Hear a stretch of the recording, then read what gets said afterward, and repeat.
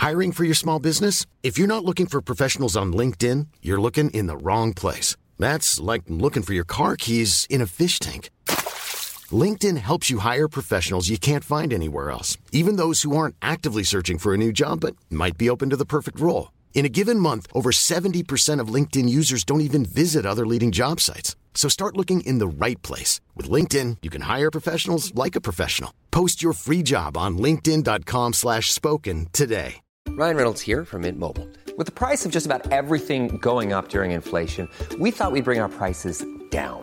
So to help us, we brought in a reverse auctioneer, which is apparently a thing. Mint Mobile Unlimited Premium Wireless. How to get 30, 30, bit to get 30, bit to get 20, 20, 20, bit to get 20, 20, bit to get 15, 15, 15, 15, just $15 a month? Sold! Give it a try at mintmobile.com/switch. $45 up front for 3 months plus taxes and fees. Promo rate for new customers for limited time. Unlimited more than 40 gigabytes per month. Slows full terms at mintmobile.com. There's never been a faster or easier way to start your weight loss journey than with PlushCare. PlushCare accepts most insurance plans and gives you online access to board-certified physicians who can prescribe FDA-approved weight loss medications like Wegovy and Zepbound for those who qualify. Take charge of your health and speak with a board-certified physician about a weight loss plan that's right for you. Get started today at plushcare.com/weight loss. That's plushcare.com/weight loss. plushcare.com/weight loss.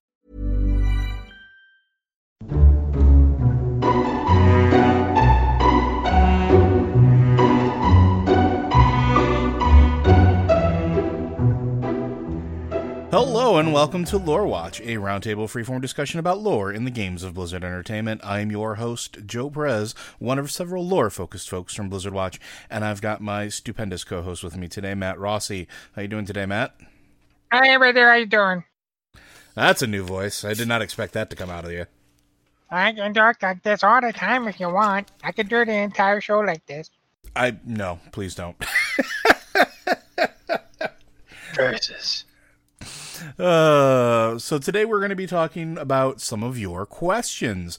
We've been going off on some tangents and spoilers and things like that, which I know you people love, but we've been getting a little bit behind on some of our listener questions, and we want to make sure we get to those today to sort of help make you feel like you're part of the show, because you know what? You are.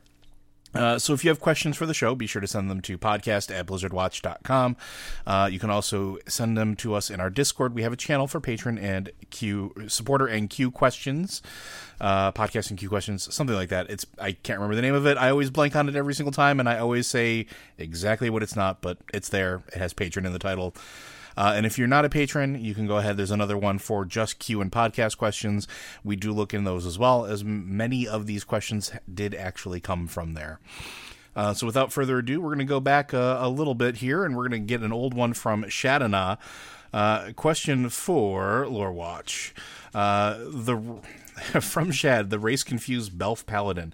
After listening to your last Lore Watch, I started to think about how Loa come back, and about Razan and Vol'jin. Caveat, I know this is all speculation, and what will happen will also be dictated by where the story needs to go. But that aside, first, would Razan be back since he was corrupted, or was his undeath a different process? Second, do we know how Vol'jin essentially became whatever he is? Didn't Bwomsamdi and the Lich King both seem unhappy with him? What do you think will happen with the most awesome Horde leader? I think Sylvanas will be fine. Oh, I just felt a whole bunch of people twinge at that. Sometimes I say things just to do that. So there is some spoilers that we could talk about there. There is. I think you should. I think you should talk about the spoilers. There is a whole section of Shadowlands that deals very specifically with Bwomsamdi, Razan, the Loa coming back, and Vol'jin. As a matter of fact, the only thing I don't know and I'm not clear about is, and I'll need your help on this one, Matt, is whether or not they explained how Vol'jin got sort of elevated. I've seen nothing that explains it. It doesn't mean I haven't. It means I haven't seen it. Yeah, I haven't seen it either, and I haven't seen it anywhere online. I may be missing it, so I apologize in advance. But there is a whole section about basically Vol'jin figuring out who was the one that whispered in his ear. And again, mild spoilers here. We've been saying this for a while. It happened to William Waisala, who, wants revenge and wants to consume the world and all that other good, happy stuff that he's been talking about for forever. He was the one that whispered in the ear of Vol'jin as he was dying. Also, we discovered that the Loa go through the same process of rebirth that the wild gods do in Ardenweld, which is why the other side also happens to be situated near there. It's his own little corner of Ardenweld. And we do actually discover the fate of Razan. He doesn't make it. That's the spoiler. But in his place, he gives the last of his energy from himself to Vol'jin, essentially making Vol'jin the new Loa of Kings, which is really, really interesting and has a whole lot of other implications. But even throughout all that, we still don't know how Vol'jin became what he was before that moment. Anything else you want to add to that one? I mean, the corruption or the undead thing. Obviously, the undead thing didn't really matter. That was just his physical form. That was just a body. As for whether or not he could have come back after being corrupted, that's actually exactly what Ardenweald normally does. If you watched the short, you saw that Ursoc had been corrupted by the old gods, then he died, and his spirit went back to Ardenweald to go through the process. So, yeah, Razan would have come back if not for the situation in Ardenweald and his giving of himself to Vol'jin. Yeah. So that's just, I felt like that needed to get mentioned. Yeah, so if Ardenweld was working the way it was supposed to be working, he would have gone through the normal rebirth process. But there is also some of that gets dealt with the rest of them as well, which includes talking about Hyreek and talking about... why can I never think of the turtle's name for whatever reason? Me neither. Yeah, the turtle Loa from last expansion that the Tortolans worshipped. There's a whole section that deals with all of that. So you're going to get... Torga, thank you. You're going to get a whole lot that deals with specifically the cycle of the Loa. It's going to be interesting, to say the very least, especially if you are interested in that particular aspect of Horde culture. Our next question comes from our good friend 6K. Question for anyone brave enough. So, if I'm a time traveler and I screw up the past and come back to an alternate timeline when I die, do I go to the alternate timeline, the timeline's heaven with new people, or do I go to the heaven of the previous timeline, meaning that time travel has power over heaven and as now souls never existed that once did because, wow, because then their afterlife is rendered null, or is everyone from both timelines in heaven and I become the axiom of expanded existence as an afterlife develops, not of parallel souls based on my time as a time traveler? Buckle in, folks. It keeps going. And all time travelers and any time travel excursions, and to a lesser extent with time dilation, if I pass too close to a black hole, my twin brother ages 40 years on me. Okay. Basically, the root of this question, I'm sorry, 6K, this is a really long one, is whether or not everything goes to the same afterlife, or if there are branches of it, or paradoxes therein. And I think you talked about this last week. Yeah. Basically, and, we can debate the sensibility of this argument, all you'd like. The way they've got it set up, if you go have an alternate timeline with alternate versions of the people that that's not a real place. It doesn't have the same... It's like the beings there, the people you meet there are echoes or fragments of the greater essence, the greater being that exists in the true timeline. So we use Velen as an example. There's the Velen that we all know, that we just saw in Legion, who isn't really showing up very much in Battle for Azeroth, and I don't think we'll see much of him in Shadowlands, but that fella, and then there's the Velen we saw die in Warlords of Draenor. They're the same person as far as their soul is concerned. There's and the metaphor Steve Denuser, who is the narrative director of the game, used was that they are effectively like a rope. A rope isn't a coherent object. It's a thing. You can look at it, you can see it, but a rope is made up of smaller filaments all braided together. And so that Velen on the alternate Draenor, and that alternate Draenor itself, in a way, is a it's like like a thread from the rope. If you pull the thread from the rope, it's still part of the rope. You've unwound it a bit. You've looked at its separateness, but it's still part of the rope. And that's the way these alternate timelines work. If you go back in time and you screw up the past and come back to an alternate timeline, that alternate timeline is still part of the main timeline. And everything in it is essentially an echo. It's a part of the things that are already in the main timeline. I know that there's a lot of problems with this. I mentioned several of them last week, like the whole idea that we just went to an alternate Draenor and recruited a whole bunch of alternate orcs to the Horde. And one of them, Overlord Gaera, is currently the Maghard, racial leader. And she's the daughter of Durotan and Draka from an alternate timeline where they didn't have a boy child, they just had the girl. Is she Thrall? Is she sharing Thrall's soul? Does she have somebody else? I get that. I get the problem. But nevertheless, that's the argument. The argument is there's no real existence to alternate time ways. We keep calling them timelines. We shouldn't be calling them timelines because that's not the terminology that WoW uses. If you go back to Thrall, was it Thrall Twilight of the Aspects? Is that what it's called? Twilight of the Aspects. When you go back to that book, Thrall goes to several alternate time ways. They're specifically called time ways. And in them, he sees versions of himself and Blackmore and Taretha that live different lives. But the book goes out of its way to basically argue this isn't real. It's real in that you can touch it and experience it, but it will collapse back into the main timeline. Anything like that, any alternate time way, is inherently unstable in WoW lore.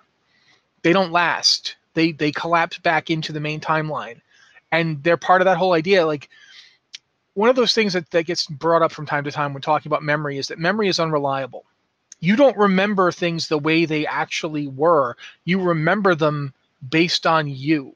Mm-hmm. One game that plays a lot with this idea is Dragon Age, where they have the spirits of the Fade that are like entities that are attracted to our world at sites where the veil between our world and their world is thin.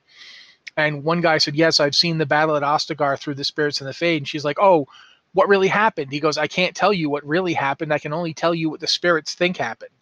Because they are creatures of belief and they experience everybody's opinion about what happened. They think it's all real.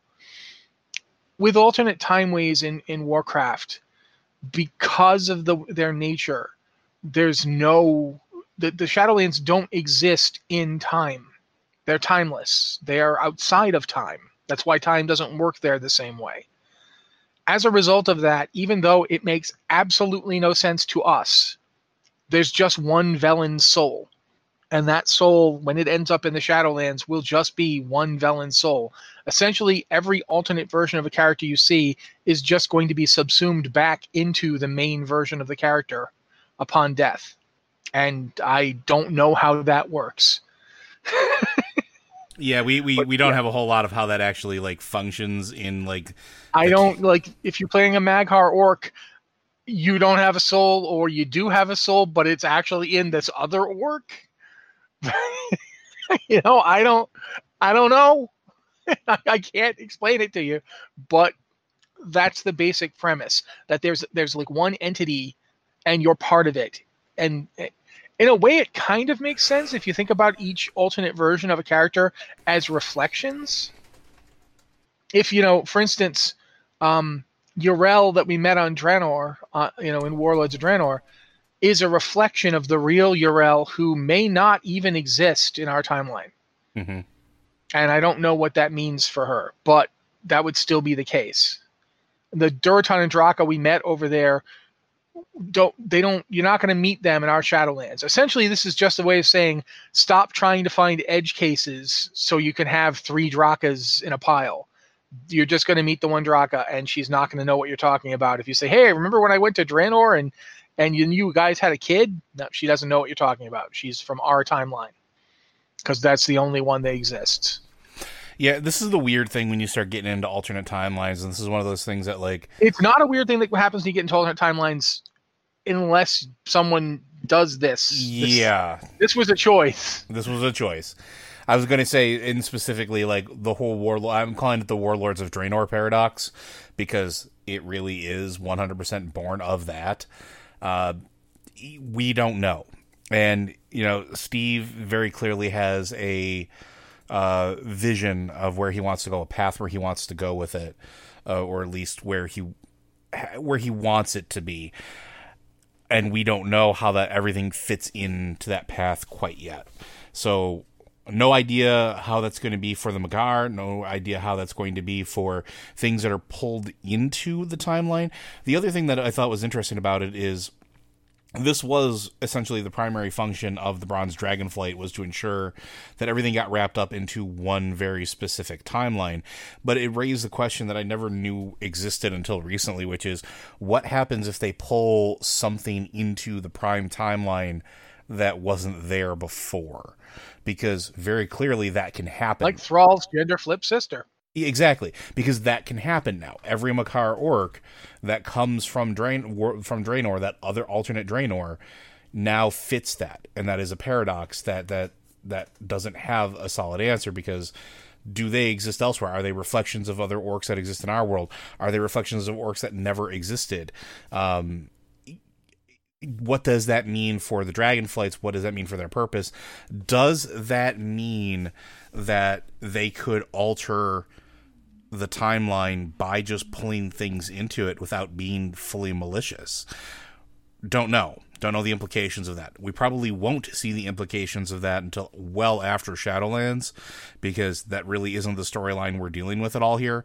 It's sort of on that side plot kind of thing, where it's like, this will probably be something we come back to later, at least I would guess. But yeah, right now, your guess is as good as mine of how this is actually all going to work out, or what this actually means, but it's going to be weird. Our next question comes from Miraline. Question for Lore Watch. The new Exploring Azeroth Eastern Kingdoms book was delayed to November 24th on the same day they announced the Shadowlands delay. Do we know if they delayed the book because of Shadowlands, or is this just yet another hashtag 2020? In any case, is there anything in the book you are excited about or hoping to see more of? We absolutely do not know why they delayed the book. That's just, we know that they delayed the book, not why.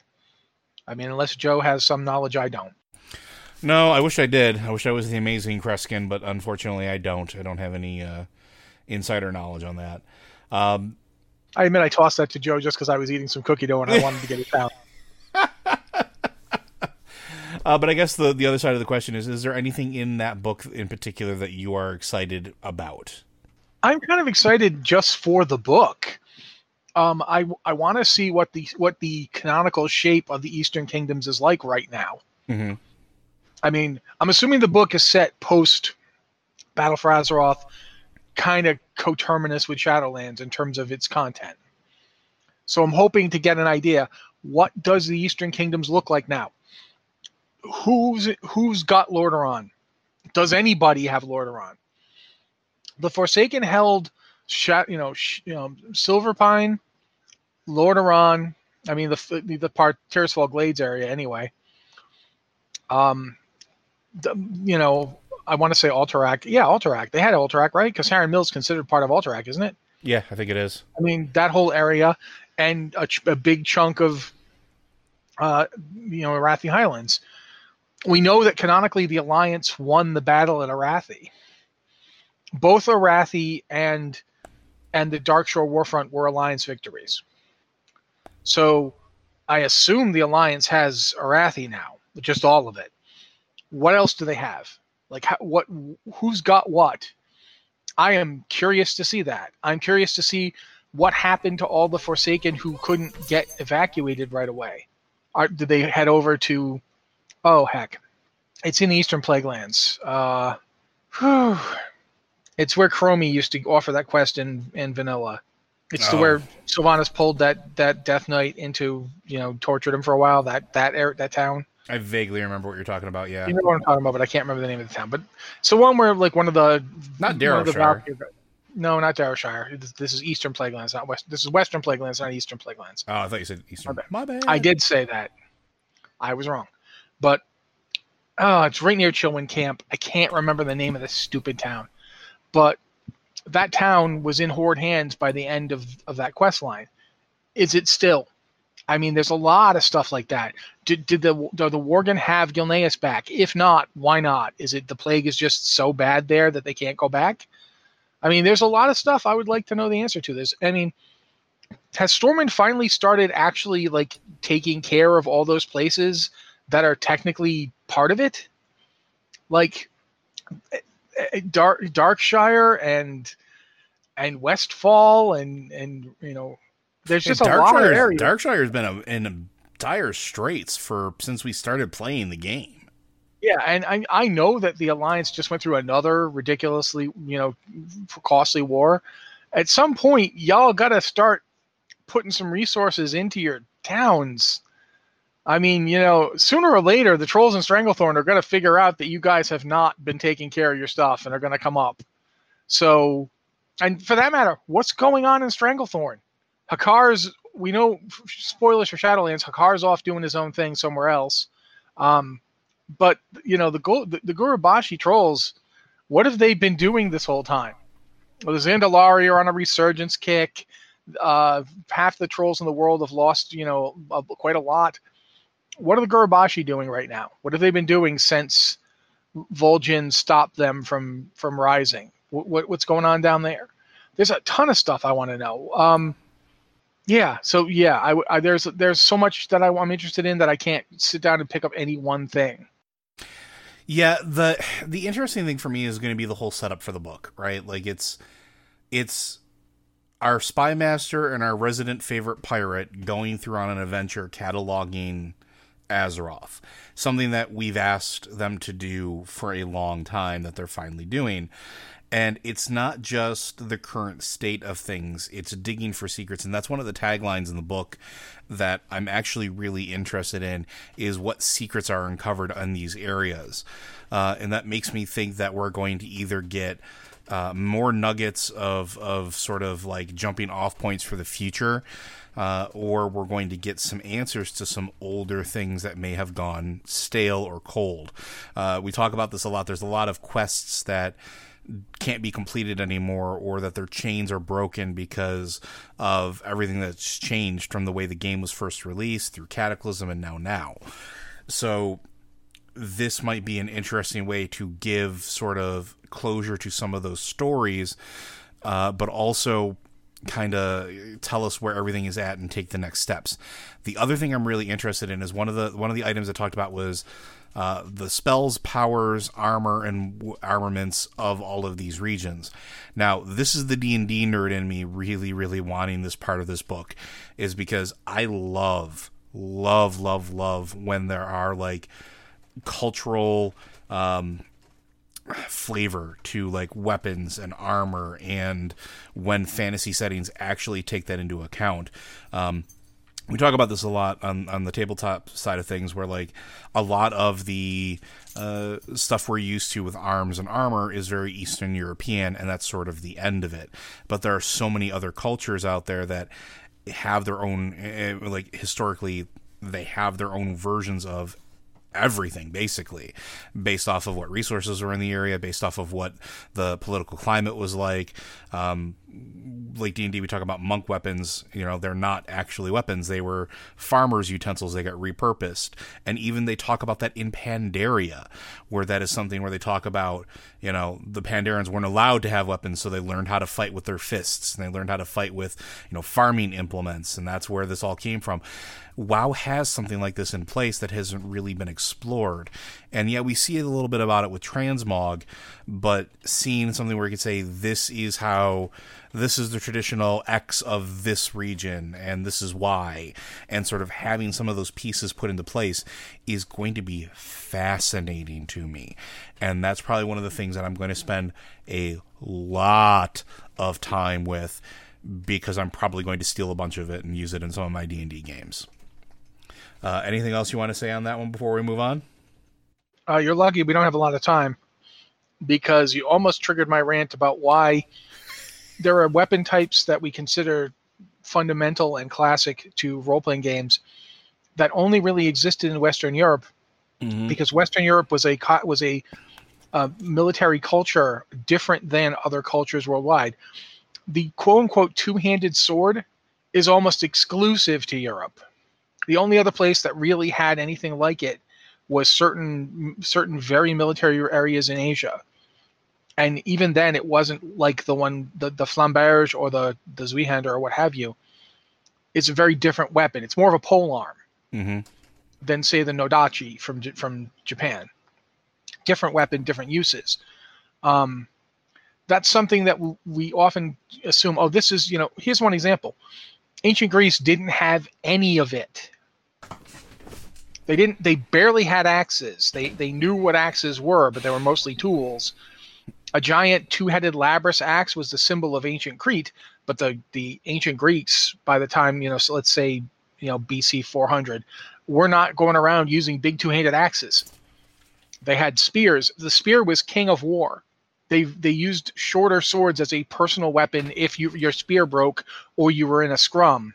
Yeah, it was a sidearm at that point. Yeah, if the phalanx had fallen apart, okay, now I'll use this. Or am I too poor to have a spear? Because your spear is important. And of course, as warfare went on, spears got to be like 20, 30 feet long. The sarissa got to be pretty freaking big. And all of this is just my saying that's the kind of thing that Joe's talking about in terms of culture. There are cultural differences. One of the things I loved about the artifacts was stuff like Stromkalar, where it was basically not a human weapon.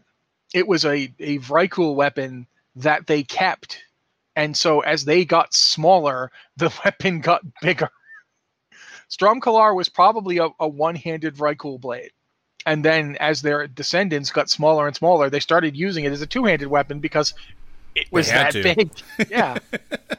That's the kind of thing I would like to see in the Eastern Kingdoms. I'd like to see some acknowledgement of all the stuff that we've seen bits and pieces, because that's the thing. And I do want us to move on to this next question, so I'm going to try to make this short. But the Eastern Kingdoms is such a variety of races and cultures that... Yeah, and I mean, we know from, like, say, I mentioned Stromkalar, from like Stromkar, there's basically other quests, other little mentions, other things here and there that have set up the cultural exchange of the Eastern Kingdoms that we've never had set down in one place, not even in Chronicle. I would love if they do that here. I would love if this book does that. If it talks about how, before the Sundering, these peoples lived here. After the Sundering, here's how these people got here. Like, tie together the Drust and the Vrykul and the islands and all of it. Tie together all these different peoples. How'd they get there? How'd they settle? Were they peaceful with each other? Were they militant with each other? How did, who warred what? Stuff like that. I'm very much looking forward to that too. Yeah, I think it's going to be a good time, and I can't wait to get my hands on it. Sad that I have to wait till November 24th, but I'm okay with it because all good things come to those who wait, or so I'm told. So, our next one comes from King Pluto. Question for Lore Watch. Night Elf Warrior on Storm Rage. Could the thing Sylvanas as Helia for be her soul? As Arthas took it from her, it has to be somewhere, and her being death itself, she might know. That's an interesting question to me, because we know that a soul can be split by Frostmourne, because it's exactly what happened with Uther. And if that's the case, if there's other pieces of Sylvanas' soul rolling around, is that something she would even want? And that is a very, very interesting proposition. What would that mean? Why would she want that? Why would that be the deal? Is that because with that she hopes to merge and escape the cage of undeath or darkness that she thinks she's trapped in? Because we talked about the seeing only darkness thing over and over and over again over years at this point. I posited a few weeks ago that maybe that's because her soul's been split, and what's actually in that physical form right now, or what was the Banshee, isn't really her, but an echo. Is that because that's what the echo sees, is because it's not the real soul, it's not the real piece, it's just a thread on that rope? Is she looking for the rest of it to merge it so that she doesn't truly disappear? I don't know, but it's a fascinating question to think about. What do you think? Do you think that's something that she would possibly be after? And if so, why? I don't think it's what she asked for, and so I don't think it's what she's looking for. Okay, what do you think she asked for? I have no idea. I'm being a little difficult on purpose, but here's the thing. I mean, obviously, I can't answer this question. Yeah, it's all speculation. But one of the things Joe had just talked about was the idea that, if we go back to that soul as the rope, and then, we don't know that Frostmourne does anything like this. That's the thing. We keep assuming that it's Frostmourne that did this. We know that Frostmourne scarred Uther, and we saw that it looked like he was being torn apart. We don't know that it was just Frostmourne that did this. Like, we don't know that this is an inherent aspect of Frostmourne's power. It's just as likely that it's because Uther is blessed by the light. And we saw that over Uther's soul or body, when he was being stabbed with Frostmourne, there were two things. One were like icy blue tendrils that looked like the magic of Frostmourne reaching out. And then there were golden tendrils on the other side of him. We don't know that those golden tendrils had anything to do with what Frostmourne does. Frostmourne could have been trying to pull his entire soul into it. And something could have prevented it from happening. Yeah, and that might not be something that happened for Sylvanas. Sylvanas wasn't particularly part of the Holy Light. She didn't revere it over much. She wasn't blessed by it in any specific way. That doesn't mean that her soul is gone or consumed. It just means that we don't know that her soul was split. It's quite possible that she got pulled into Frostmourne, and then he, to torment her, put a piece of her into the Banshee body, or all of her. And I don't know that Arthas knew what he was doing. Arthas wasn't the Lich King when he did that to her. Before we go any further, I think I should go through the next question because it does tie into this as we're talking about it as a broader scope of things. So for right now, this another one comes from Goldgrip, which is, howdy watchers, we have some new revelations with the Bastion short, although I do have one question. What's up with Frostmourne's soul stealing in relation to the Shadowlands? Arthas definitely took Uther's soul, but Uther still ended up in the Shadowlands, albeit with a wound from it. And Uther's spirit still appeared during Wrath with kinder, more forgiving words for Arthas after his defeat. While we see that is not so much what Kyrian Uther has to say. Was Uther's soul split in two? Were they rejoined when Frostmourne was broken? Could this hint towards any story revolving around Sylvanas and a possible lost soul fragment from Frostmourne? Long live Matt the Ogre. Yeah, and no, because you spelled it wrong. The other Matt only has one T. Like I said, we don't know that Frostmourne split souls, or if there was a specific case for Uther. And we don't know the circumstances around exactly what happened to Uther. We don't know what became of the part of Uther's soul, if that was part of Uther's soul that we saw at Icecrown Citadel. We don't know the answer to these questions. All we have is what we can speculate on. That we certainly saw Uther several times. That he talked to us. That he told us things like there must always be a Lich King. That he was one of many spirits we saw. We also saw King Tyrannus. Slain by Frostmourne. We saw him. He raised us from the dead. If you were doing that stupid Lich King fight, Tyrannus Menethil raised you from the dead a lot at one point. Actually, once Tyrannus raises you, the fight's over. You've won. But if you cleared that fight a few times, you got to have it happen once a week. Sometimes twice a week if you did it on 10 and 25. Some of us were suckers. But my point being, I don't know if that was just part of Tyrannus or all of Tyrannus. Or if it even was Tyrannus, if it could have been. We know that the Nathrezim can appear as spirits. Yeah, but I don't think the Nathrezim... That felt more like a Kyrian. Fair. And that's an interesting thing to think about. But then again, Nathrezim... If the Nathrezim are involved in all this other stuff... We know that Muizala is supposedly the reason that Odin got the ability to make Valkyr. And the Valkyr are basically reverse-engineered Kyrian. To the point where Helya now controls the Forsworn Kyrian. The Kyrian that have broken their oaths and are serving the jailer report to Helya, who was a Valkyr. So there's a lot of back and forth on this. I think we're going to have to pay attention and watch the story of Shadowlands to get the answers to these questions. But since I'm being asked to speculate, especially on the Sylvanas thing, if Sylvanas knew that she didn't have a soul, like if she's like at some point, and if she doesn't, and I can't even tell you if she does or not, but let's assume that Sylvanas finds out I don't really have my soul.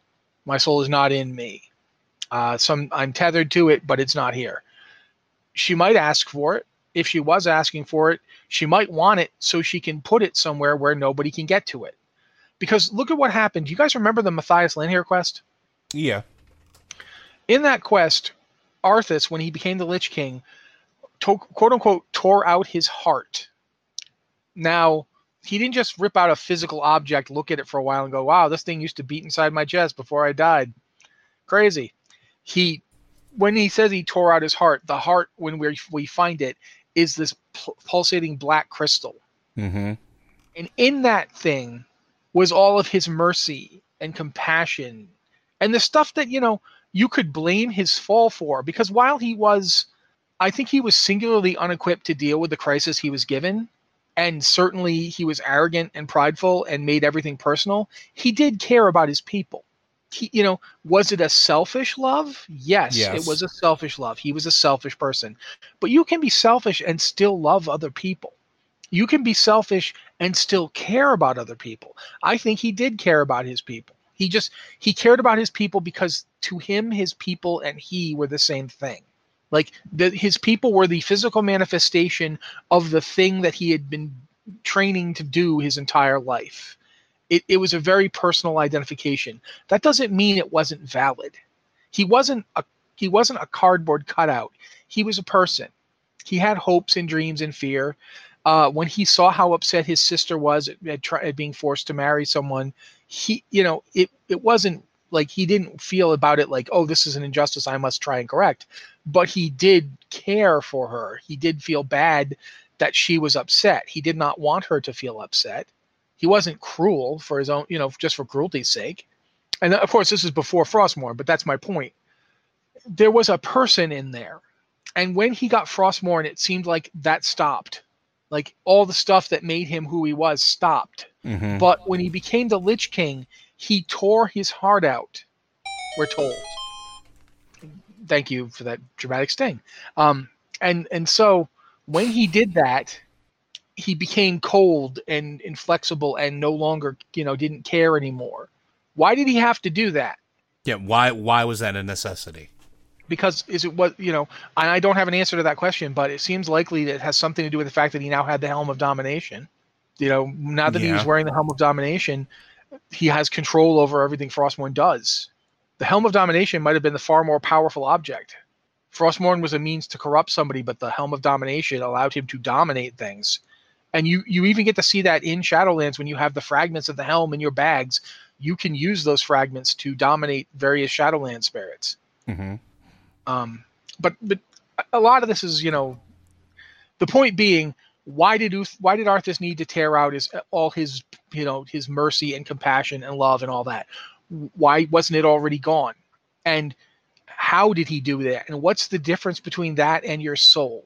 And did Arthas tear out or never return Sylvanas' soul to her body? Did he tether the body to the soul in some way? Or did he split her soul somehow? Could he consciously do that?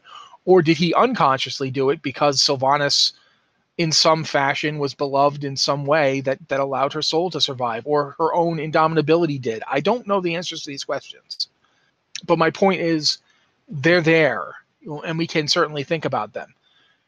I don't think the Uther we saw in the Shadowlands short, the Afterlife short, I don't think Kyrian Uther and the Uther we saw in game, like when we go to his grave or that atop Icefront Citadel, I don't think they are different beings. I don't think the Uther that we see is an imposter. I think that the braid metaphor that we have for alternate timeline versions of ourselves also works here. Mm-hmm. And that Uther's soul was, it's like taking a chunk of rope and hacking at it. You cut it and there's all these frayed threads that no longer contribute to the strength of the rope anymore. The rope is sundered in a way that makes, it's very difficult to figure out how you're going to fix this thing. But it's still a rope. at the end of the day, it's still part of the same object. It's been braided together all this way. It's braided together all that way. But there's this rent in it. Can you fix that rent? I don't know. This is a metaphor. But I definitely think that that's a possibility for Sylvanas as well. If that's what happened to her. Because here's the thing. Arthas killed both Uther and Sylvanas while he was not the Lich King. He had Frostmourne. He did not have the Helm of Domination. He was not in full possession of its power. He was not in full possession of what Ner'zhul knew. Not only that, but... Go ahead. I was going to say, the other thing that we have to consider too well is some of the stuff that we've learned from Maldraxxus, which is that the sort of rune blades have an intelligence about them. They're not just 100% inanimate objects anymore. Like, that was one of the things, like, when you, and again, mild spoilers, but I think at this point we're past that for this particular part of it. One of the things you do as you're moving through Maldraxxus is you recover the blade of the Primus, and the blade of the Primus is not a dormant thing. It is not something that is, just a sword. It's more than that. It has more to it. It has things that trigger off of like specific power and memory and whatnot, and it looks an awful lot like Frostmourne. So there is entirely the possibility of what Rossi's saying is right, where Frostmourne was just doing whatever Frostmourne wanted to do and making Arthas kind of do whatever it wanted him to do a little bit. And then when the Helm of Domination came into the play, that's when it started being focused, because at that point, Frostmourne was being dominated. And also, we should point out, too, in the Afterlives Bastion short, we're told by Devos, when she sees into Uther, that she recognizes the runes on the blade as being related to the Maw. Mm-hmm. And she recognizes the power being channeled as being related to the Maw. The sword you see in Maldraxxus is not channeling the power of the Maw. Correct. Now, the Maw isn't supposed to be able to do this. So there's a lot going on here. I would not be surprised to find out that Sylvanas' first experience with the jailer was when she was killed the first time by that sword, because that sword was channeling the power of the Maw, which would be the jailer's power, or at least the power the jailer has access to. Right. I think that's a safe assumption, and I mean, it's still an assumption, those at home, but I think it's a safe one, that if that is what happened, her first interaction, she would have been known at that point, if it's a bound object to the power of the jailer, bound to the soul linked to the jailer. Yeah, and it's interesting to notice that Uther is the way that all the Forsworn start popping up after Uther is ascended. Yeah. After Devos, I want to say Devos. Is it Devos or Deimos? I can never remember her name. Devos. Okay. Devos interfaces with Uther, looks into him and sees what's happening to him, and starts changing almost immediately. It's like, her ascending Uther, granted, she did it after the Archon basically told her to shut up and go back to the way things are supposed to be. Stop bothering me with this. It's not possible, and I don't want to hear it anymore. But she went really quick from the Maw must be stopped to let's work with the Maw. And that happened after she interfaced with Uther, who has been stabbed by Frostmourne, the sword that's channeling the power of the Maw. I was going to say, not just interfacing with Uther, after she found the wound. Yep. After she specifically found and touched that wound, after she flashed into it, after she was, like you said, interface with it is a really great way to put it, because she was able to see, what did that do? Did that instantaneously start the corruption? Is it the same corruption that was left behind?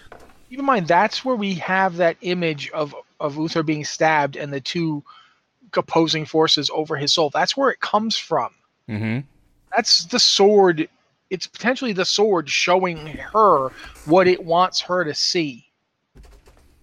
So it's quite possible that the jailer's plan has been working through this sword since Warcraft 3, since we're told it is directly channeling the power of the Maw. So there is a lot more to this than we understand. It's quite possible Sylvanas went down there to talk to Helya because she knew to do so, because Frostmourne was so intimately involved in her creation. Because Arthas didn't just kill her with it, he used it to turn her into a banshee. Yeah. And later she reclaimed that body. He didn't get that body for her.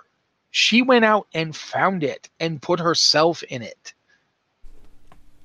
How did she know how to do that? It's not like that's something they teach you at Ranger School.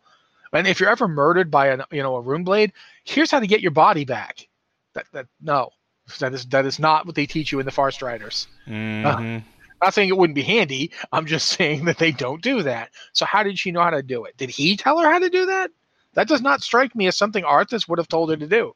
No. The whole point of him turning her into a banshee in the first place was to torment her. Why let her reclaim any of her physical existence? That's not the point. I did this to you to punish you for being a pain in my butt. See, there's a lot going on here that we don't know the answer to yet. Yeah, so, I mean, and that's something that we'll probably find out as time goes on, as we start unraveling the secrets of the Helm of Domination, as we start moving further through the Maw. But it is definitely interesting to think about. Along that same line, we do have a question from our friend Alessov the Belth Pally. In episode 139, there was a question about whether Frostmourne was the thing that broke the mechanism of death. Now that we've confirmed Frostmourne is from the Shadowlands, could you revisit your answer? I still am going to hold fast to my answer that I do not believe that Frostmourne is the thing that broke the engine of death. I don't think it's going to sound weird to say this. It's probably the smallest amount of power in the grand scheme of things that we are currently dealing with. It's a dangerous artifact. It is a thing of that should be feared and has definitely wrought a whole lot of havoc and is only getting stronger now that it is been reforged, or shards exist in different forms now. But I don't think it itself is what broke the machinery of death or the mechanisms of death. I would still be hard-pressed to figure out how the sword itself would have done that, because essentially the mechanism of death being subverted is that the Arbiter is inert right now. The Arbiter is not doing their job. It can't do its job. And as a result of that, the souls aren't being weighed, judged, or anything. The souls aren't even being brought to Orbis.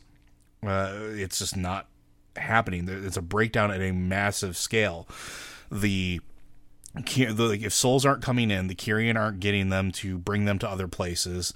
Ardenweld's going through its own drought. You have Revendreth, who's funneling all of its anima to its upper crust and then eventually to the Maw itself. And then you have Maldraxxus, who's in the middle of a massive civil war.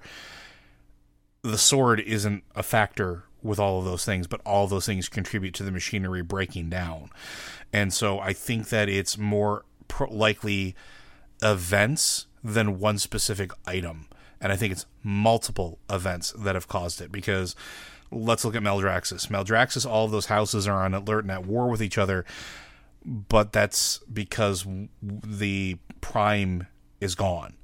Right, the first leader of this, the founder of Maldraxxus, one of the ancient beings that helped create these zones in the Shadowlands, is gone. They don't know what happened to him. They don't know where he is. They don't know if he's even still in existence. His power is still felt. His influence is still there. But without him there to keep things in check, literally, 2 of the houses of the 5 were completely destroyed at this point. The Draka's House of Eyes, I think it was she was part of. Same with Baroness Vaj. They were part of the House of Eyes. No longer exists. They're all that's left of it. It's literally the House of the Chosen versus the other 2. And I can't remember them, but it's basically, I think it's the Necrolords and I can't remember the other one, but it's basically Liches and Flesh Stitchers that are fighting against ones that are essentially the good guys? ?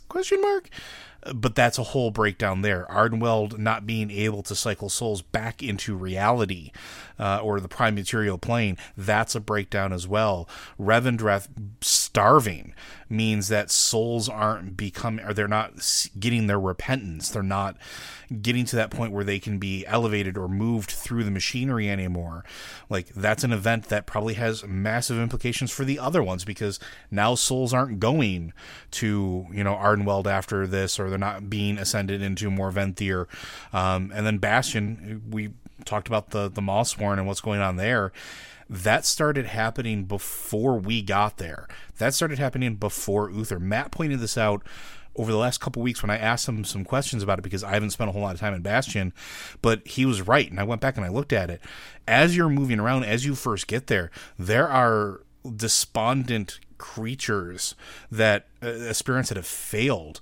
That means that they're not going through the experience trail, they're not becoming Kyrian, or not doing what they need to do, or their continued failure means that whatever anima was being pulled from them in terms of their memories aren't being pulled from them in terms of their memories.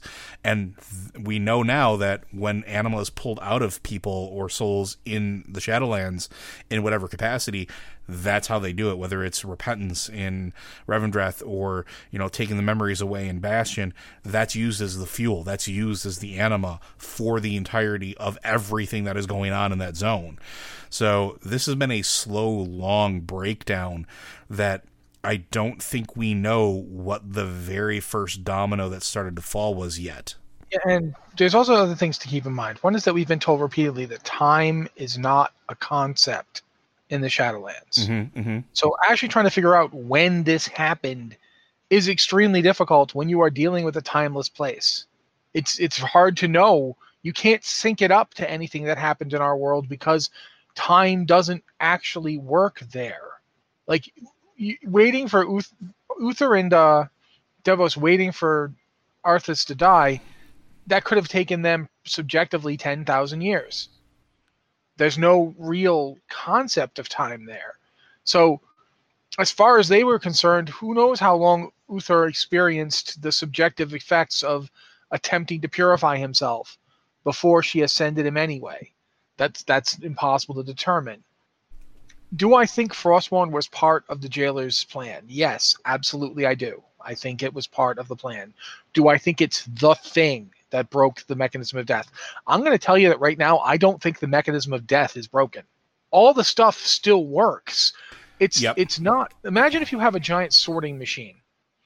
The sorting machine is set up so stuff is fed into it. It goes through various devices that tell it where the stuff should go. And almost nothing is supposed to go to the overflow bin. That's just there so that if something gets through, or something we can't figure out where to put it, it goes there. We have to have some place to put that. But that's not where things are supposed to go. That's not the whole goal of this giant apparatus is to sort these things out and send them to where they're supposed to go. That place isn't where they're supposed to go, but some things end up there because we have to have a place for that. And maybe we'll just let it stay there because we don't have anything else to do with it. Or maybe we'll go through and check them and say, oh, this didn't go where it was supposed to go because there was a problem with this. We'll put it back in the system now that we know that. This is a terribly complicated metaphor to say, I think that the Maw is not supposed to be a place things go. Like Revendreth, the very existence of Revendreth implies that no matter how bad you are, they'll try and fix you. And only when you are broken and completely incapable of either repentance or even being farmed anymore. Like when you are drained dry but you still can't repent, that's when you get thrown into yesterday's trash, otherwise known as the Maw. The Maw, I think, is a prison/obulette. Yeah, it's certainly one way to look at it. I think Joe might be onto something. But my point is just that, so in a system where there's a big sorting machine that decides everything, in order for that to break, all you need to do is to take out the point of interface between the sorting decision and the things being sorted. That's all you have to do to disable it. Yeah. You don't have to maybe it's hard to get in there. Maybe you'll have to do a lot of stuff to get yourself in the right position so you can do that. But once you've gotten yourself into that position, okay, you've done it. You've now disabled it. Everything is flowing into the crapshoot. Now what?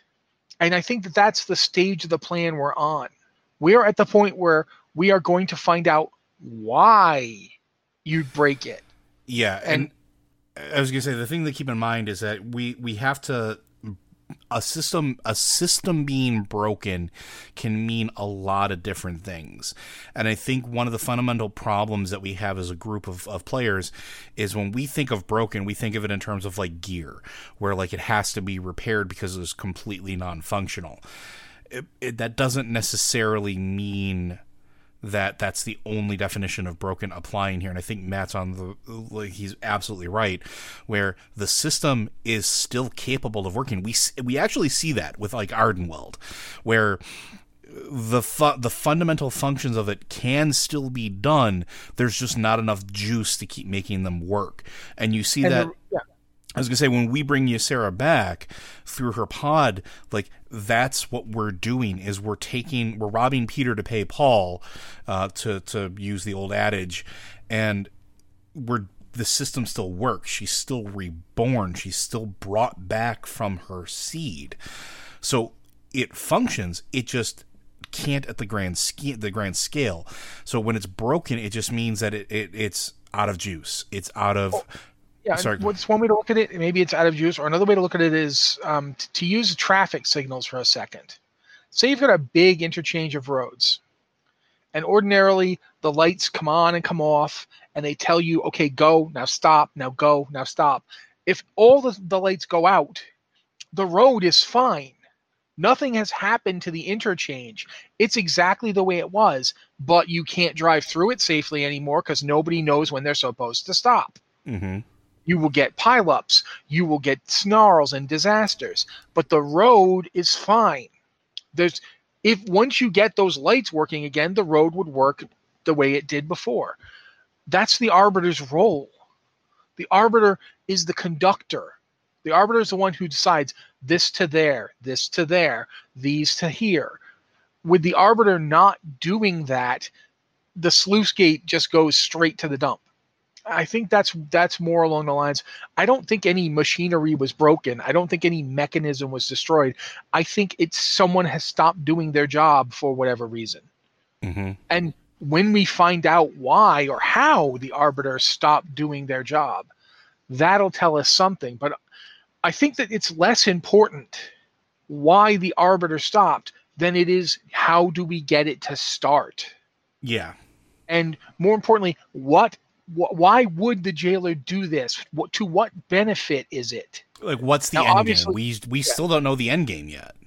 No, we have no idea what the jailer's doing. We know the jailer is making like horrible monstrosities out of souls. He's making literal like golems made out of like metal that has been hammered out of souls. We know that he's doing some terrifying things. We don't know to what end. Is he going to just try and invade all the Shadowlands and conquer them one by one? How can he leave the Maw now? Can he not leave the Maw? How is Azeroth involved in this? We know from the pre-expansion event that we're going to start seeing in about a week now, that there's quests that imply that the Arbiter wants Azeroth's soul. What does he want it for? That's the thing we don't know yet. We don't know what the jailer is actually doing. Why is the jailer testing the people that he had kidnapped? Yeah, and like, he's not just draining their anima, like, he's testing them, he's probing, he's looking for something. Why? What is he doing there? Like, when we come across Anduin, like, he's chained up, he's not being bled, he's not being, tortured for his anima or anything like the ones we come across in Torghast. It's the same thing. And Thrall specifically makes the point. It's like he wants something, but he never says anything. He doesn't ask you any questions. He doesn't say what he wants. He's trying to figure out something by testing us. Yeah, which is a scary prospect, because what does that even mean? What is he doing? Right? Why did he take those specific people? What is what they do in the face of the Maw? Is that the thing he's trying to figure out? Like, what's going on? And that's the thing that's really way more interesting than when exactly did this break. It doesn't matter when it broke. What matters is what happens when it breaks. What is being done? Why would you break it? If you've got someone who's got a system and they want to break it, and they're breaking it in a very specific way, and they're obviously he's getting resources out of this, but what does he want those resources for? And what does it have to do with like the things we see when we go there? There's some interesting stuff here involving all of this. The idea about, but Frostmourne is certainly a part of it. Absolutely, it is, but it is not the thing that broke. Unless you look at it as possibly the straw that breaks the camel's back sort of situation. Like maybe Frostmourne was the one last thing that toppled it, but this stuff has been falling apart for a very long time. Yeah, subjectively. For design. That's absolutely what the jailer wanted. And we'll find out more as Shadowlands progresses on, but I think that's going to do it for us today. So if you have any further questions for us... then let me interrupt you a question. I'm not going to read the whole thing, but the thing that comes up next, the next question, I just want to say to the person who wrote it, whose name I can't find in this email. Necrosis. Necrosis. They should hire you to do events on Heroes of the Storm, man. I agree. But I just wanted to say that. I wanted to get that out there. And we will get to this question next week. It is a very good question. Not that all of the other ones aren't. It's almost as long as Shad's time travel thing. Was that Shad? No, that was 6K.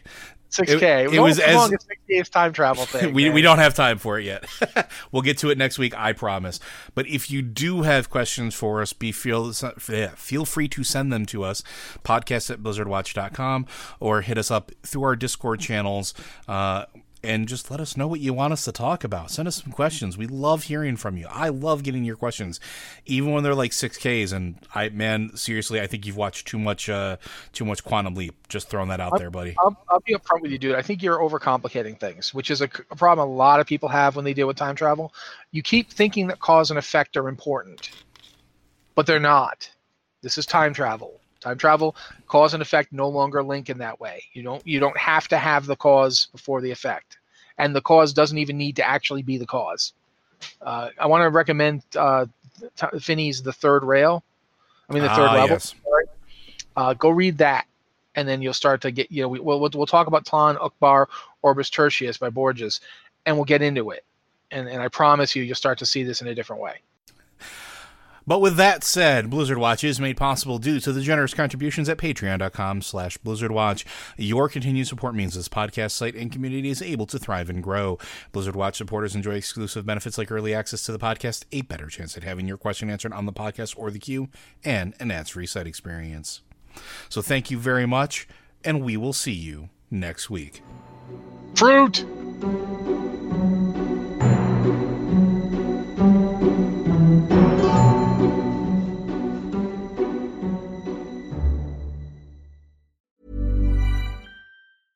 Selling a little or a lot? Shopify helps you do your thing however you cha-ching. Shopify is the global commerce platform that helps you sell at every stage of your business. From the launch your online shop stage to the first real-life store stage, all the way to the did we just hit a million orders stage. Shopify's there to help you grow. Shopify helps you turn browsers into buyers with the internet's best converting checkout. 36% better on average compared to other leading commerce platforms. Because businesses that grow, grow with Shopify. Get a $1 per month trial period at shopify.com/work. Shopify.com/work. Acast powers the world's best podcasts. Here's a show that we recommend. The Real Housewives is a guilty pleasure for most, but if you're looking to not feel guilty about that pleasure, tune in to Everything Iconic with me, Danny Pellegrino, where I break down all the messy moments and behind-the-scenes antics of Bravo's popular franchise. And on Everything Iconic, I also interview celebrity guests like Kelly Ripa, Keke Palmer, Drew Barrymore, Cameron Diaz, and more about their guilty pleasures, their past work, and so much more. So if you're pop culture obsessed and find yourself watching way too much reality TV like me, tune in to Everything Iconic with Danny Pellegrino, wherever you listen to podcasts. Acast helps creators launch, grow, and monetize their podcasts everywhere. Acast.com.